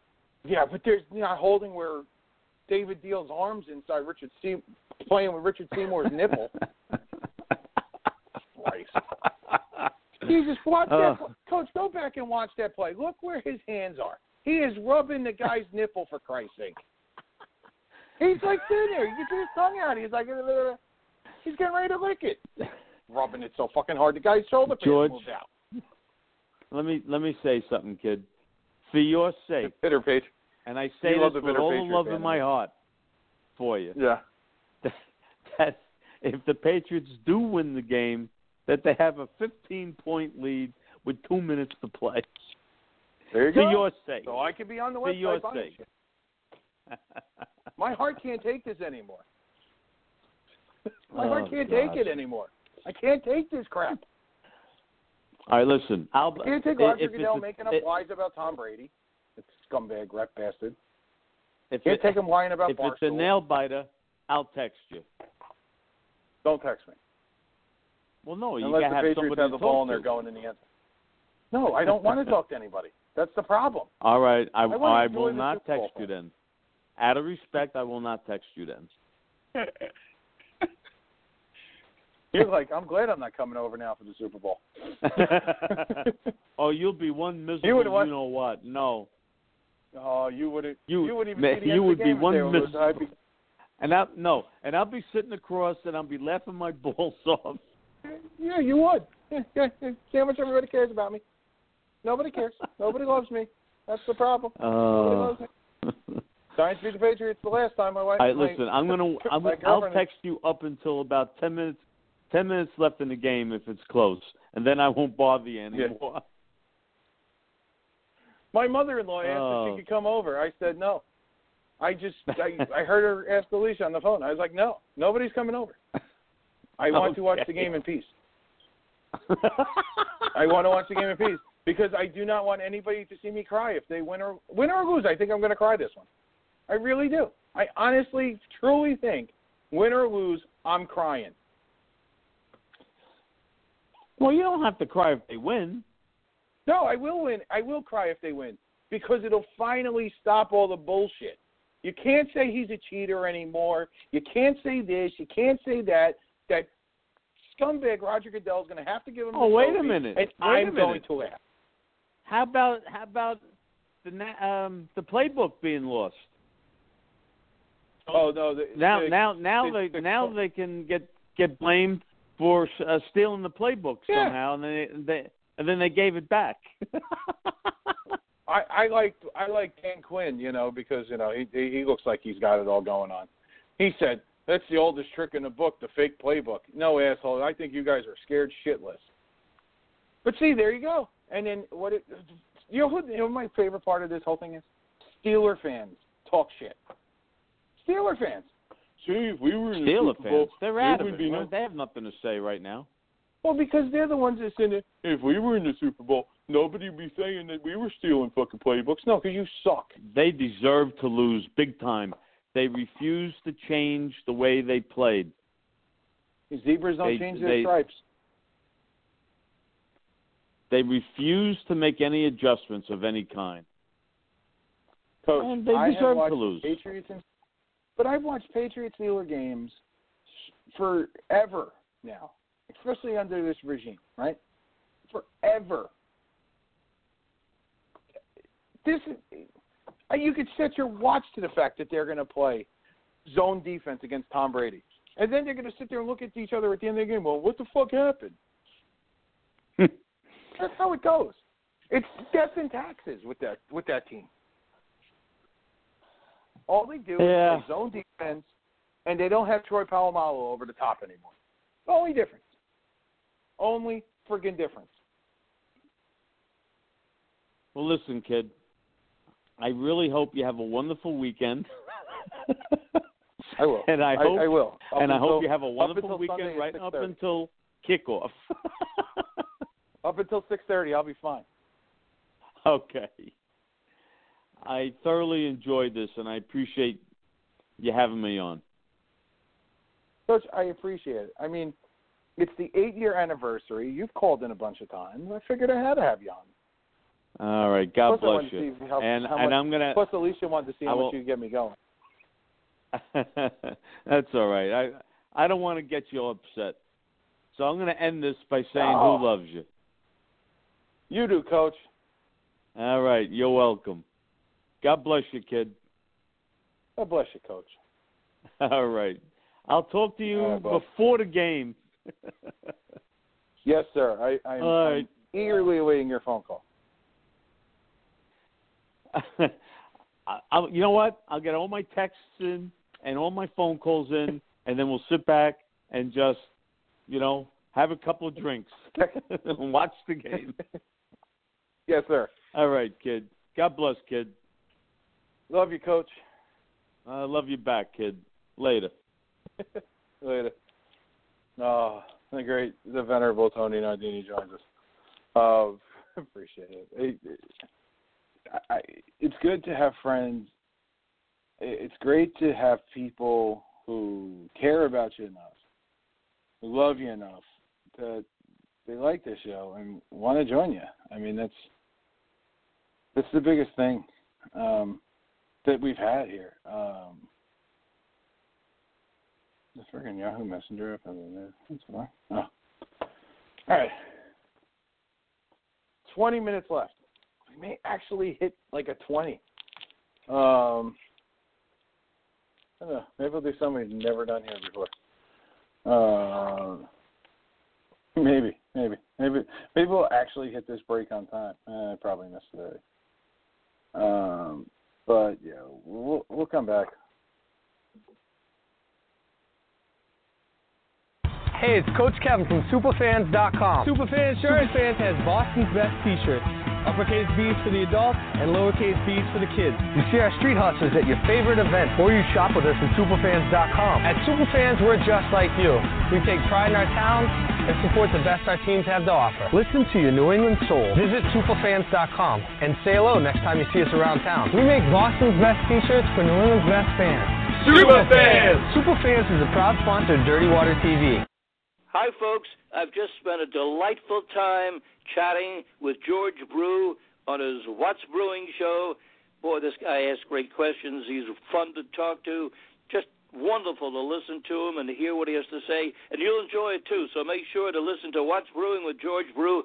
You'll find that it's a time of your life. You know I like my chicken fried.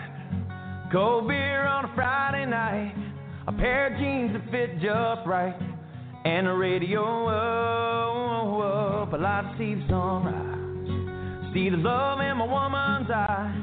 Feel the touch of a precious child. Know a mother's love.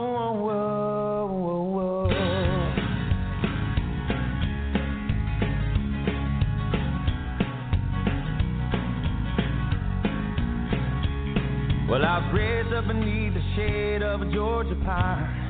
And that's home, you know, with sweet tea, pecan pie, and homemade wine. where the peaches grow. At my house, it's not much to talk about, but it's filled with love that's grown in southern ground, and a little bit of chicken fried. Cold beer on a Friday night, a pair of jeans that fit just right, and a radio. A lot of peace on right. See the love in my woman's eyes, feel the touch of a precious child. No mother's love.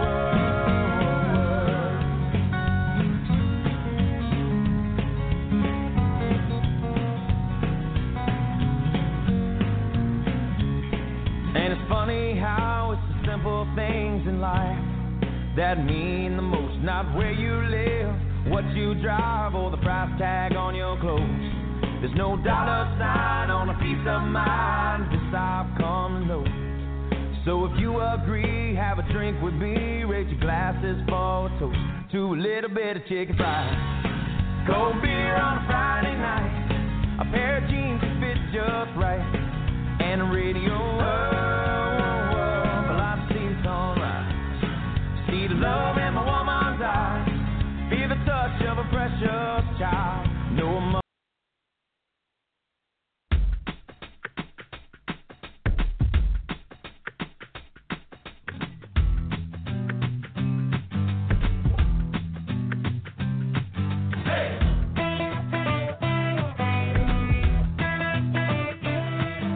Double wide, quick stop, midnight tea, top Jack and her cherry Coke pen. Mama and Daddy put their roots right here, 'cause this is where the car broke down.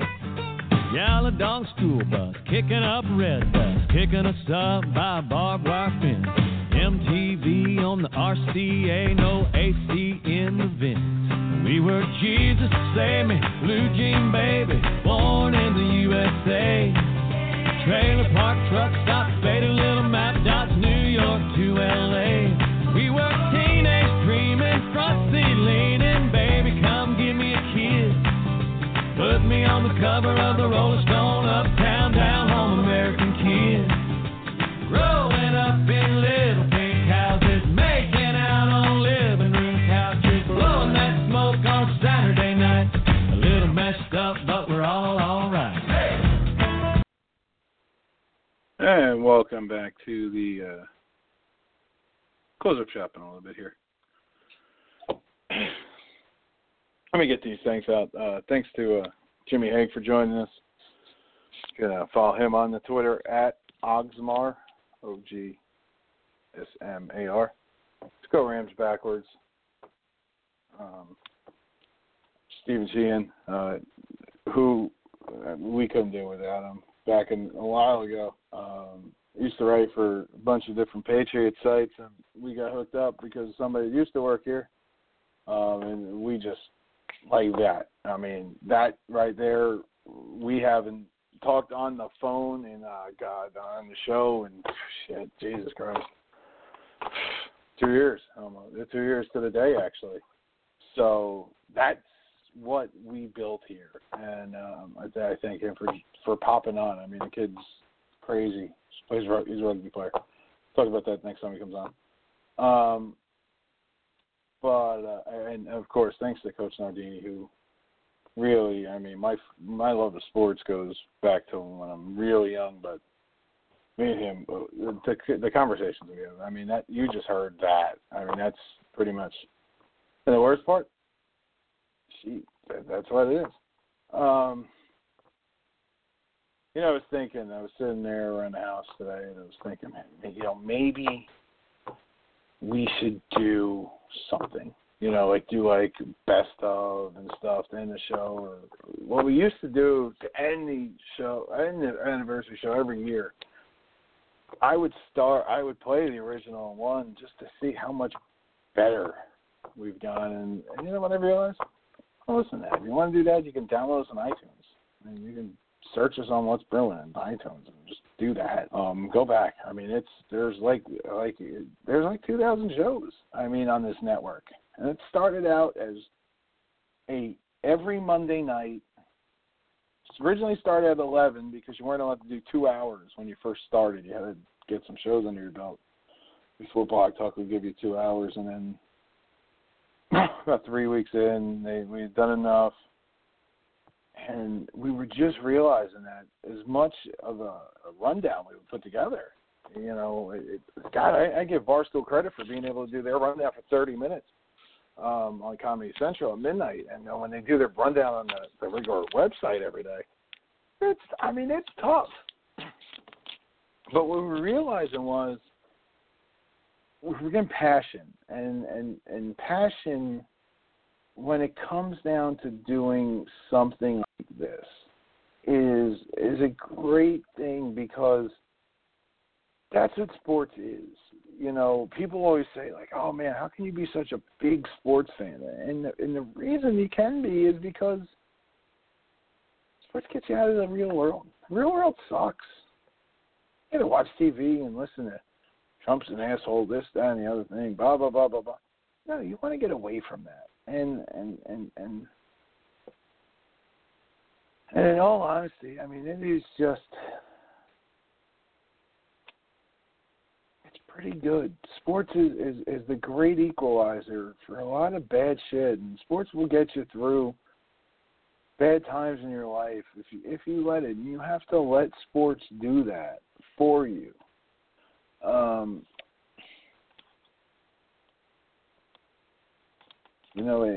It's one of those things where it's reconnected people. It reconnects people all the time. It reconnected friends. It reconnected me with people on the show. And we did a lot. And we did a lot of good stuff here. And I'm so super proud of everybody who has worked here, whether I talk to them anymore or not.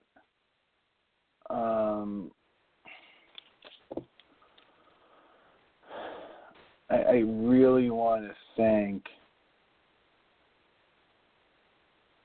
the people who have done stuff here, and go back, and there was Ricky, there was Chris, there was Timmy, who still is doing great things with Bruins Daily. I don't talk to him as much as I should, but that's life, and that's what being an adult is life. But I'm sure if I had gotten to be able to talk to him today, I'm sure he would have joined us. And who else? Sports Guy Mike was a part of this, even though we give him shit. But like I said, don't take it seriously. Don't take us seriously. Like, take what we say seriously, because we will talk about serious stuff, especially when it comes to sports. We have opinions, and that's what they are. They're opinions. My opinions may not be the same as yours. I learned that very hard doing this show. I learned that during Joe Paterno stuff with Penn State. I learned that my opinions aren't yours, and I don't want you to have the same opinions I do, because then that's boring. But if you like listening to this show, and you just give it a listen. You don't have to believe in everything. There's some stuff that I'm bitter about. I'm still bitter about the way Tom Brady was treated, and that's going to come through because I'm a Patriot fan, and it happened. You could think they're a bunch of cheaters. Go ahead. Guess what? I don't really care. I don't care, in not the sense that I don't care that that's your opinion, because you're entitled to it. You're able to do that. You're allowed to have a differing opinion from me, and that's cool.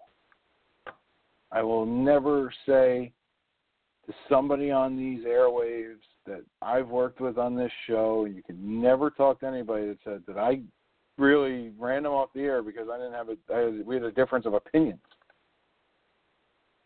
about sports. It's a business. But I go back to the times when, Ricky was on the show, and I had great times with him on the show.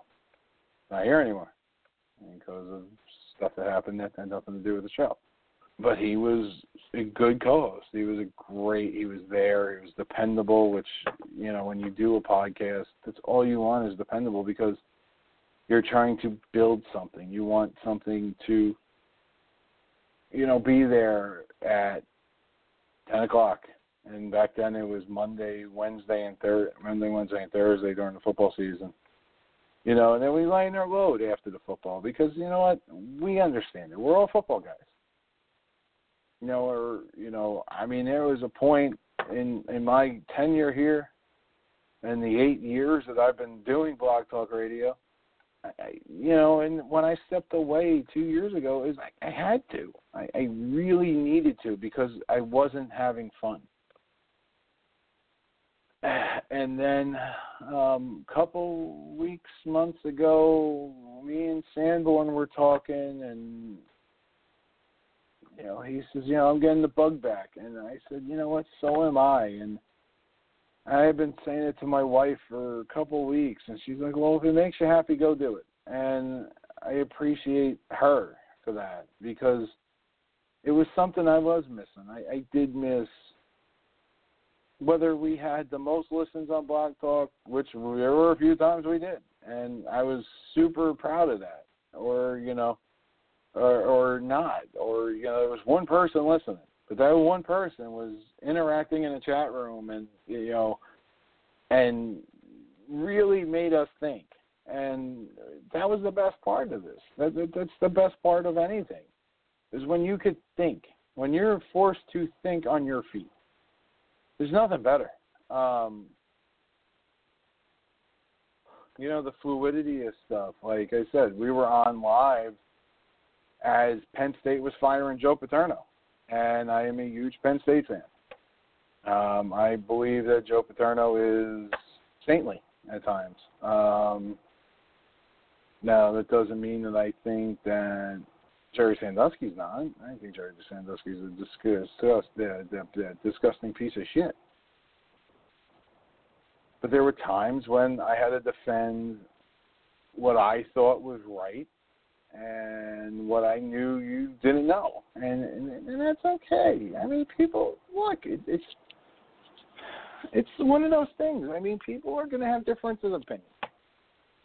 And we always hoped here that it didn't lead into an argument, which sometimes it did. And that was cool, too, because we needed to do that sometimes.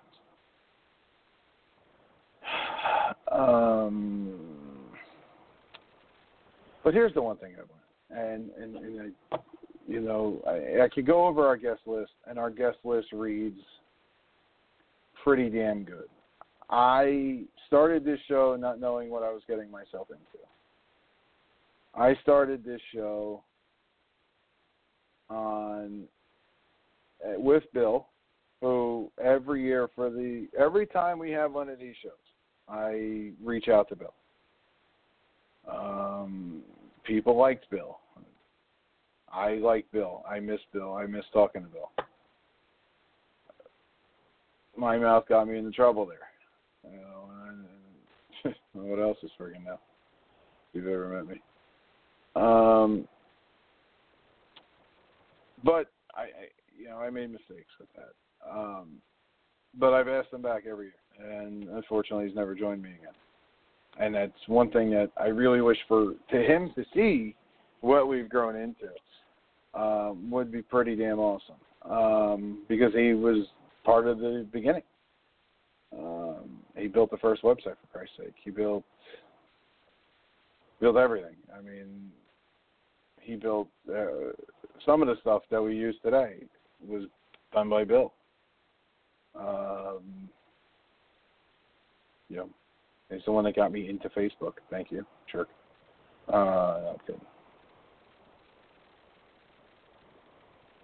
We definitely have a good thing here and had a good thing here when we were on all the time.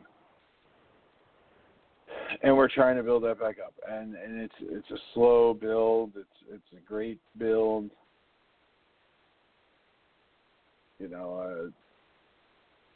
But when it comes down to anything with sports and with this whole thing, like I said before, it's great to have differences of opinion. Because that makes the show, it makes it fun. It makes it interesting to listen to.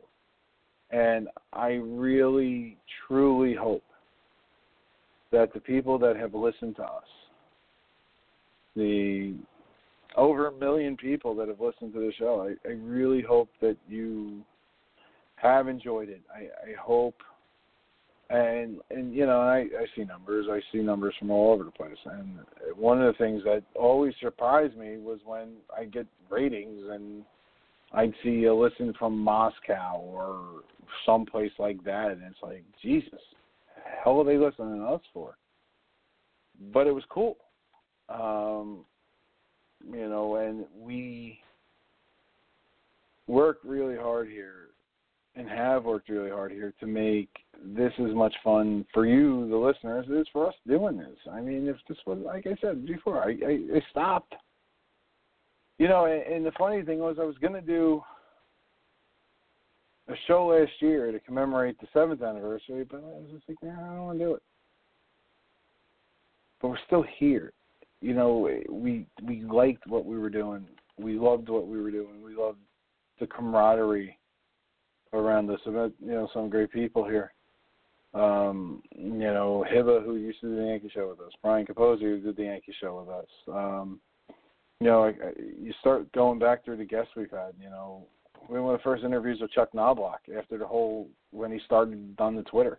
You know, we had Chuck on the show. And you know, that was one of those things where we never in a million years thought we were going to get Chuck Knobloch, and we got Chuck Knobloch. And he was on the show for a while that day, taking phone calls, which was awesome. And talked to him about a lot of stuff. You know, we had Jack Curry on the show when he was just writing for the Times before he even became Yes's go-to guy. And then I told him that he was going to be Yes's go-to guy, and he had no idea that I knew that. But Jack is that good. Don LaGreca used to join the show all the time. Joey Salvillo used to do a show as much as he possibly could, which is tougher because, you know, life gets in the way of having a good time. You know, I've had ex-girlfriends work on the show that wanted to be in radio, and it was a vehicle for them, and that was awesome, and I enjoyed it. To my wife, thank you for allowing me to start doing this again, because without your support, I wouldn't be doing this again. And I really do appreciate it. I do appreciate that. Over 1 million people have listened to the show. You guys have been awesome. And me and Brian will be back. You never know. We may do something post-Super Bowl. Keep your eyes and ears open on Let's Brew that. All you people want me to do is just line up. I'm getting on stuff right now. Shut up. Bye, everybody. Just shut up. Close it.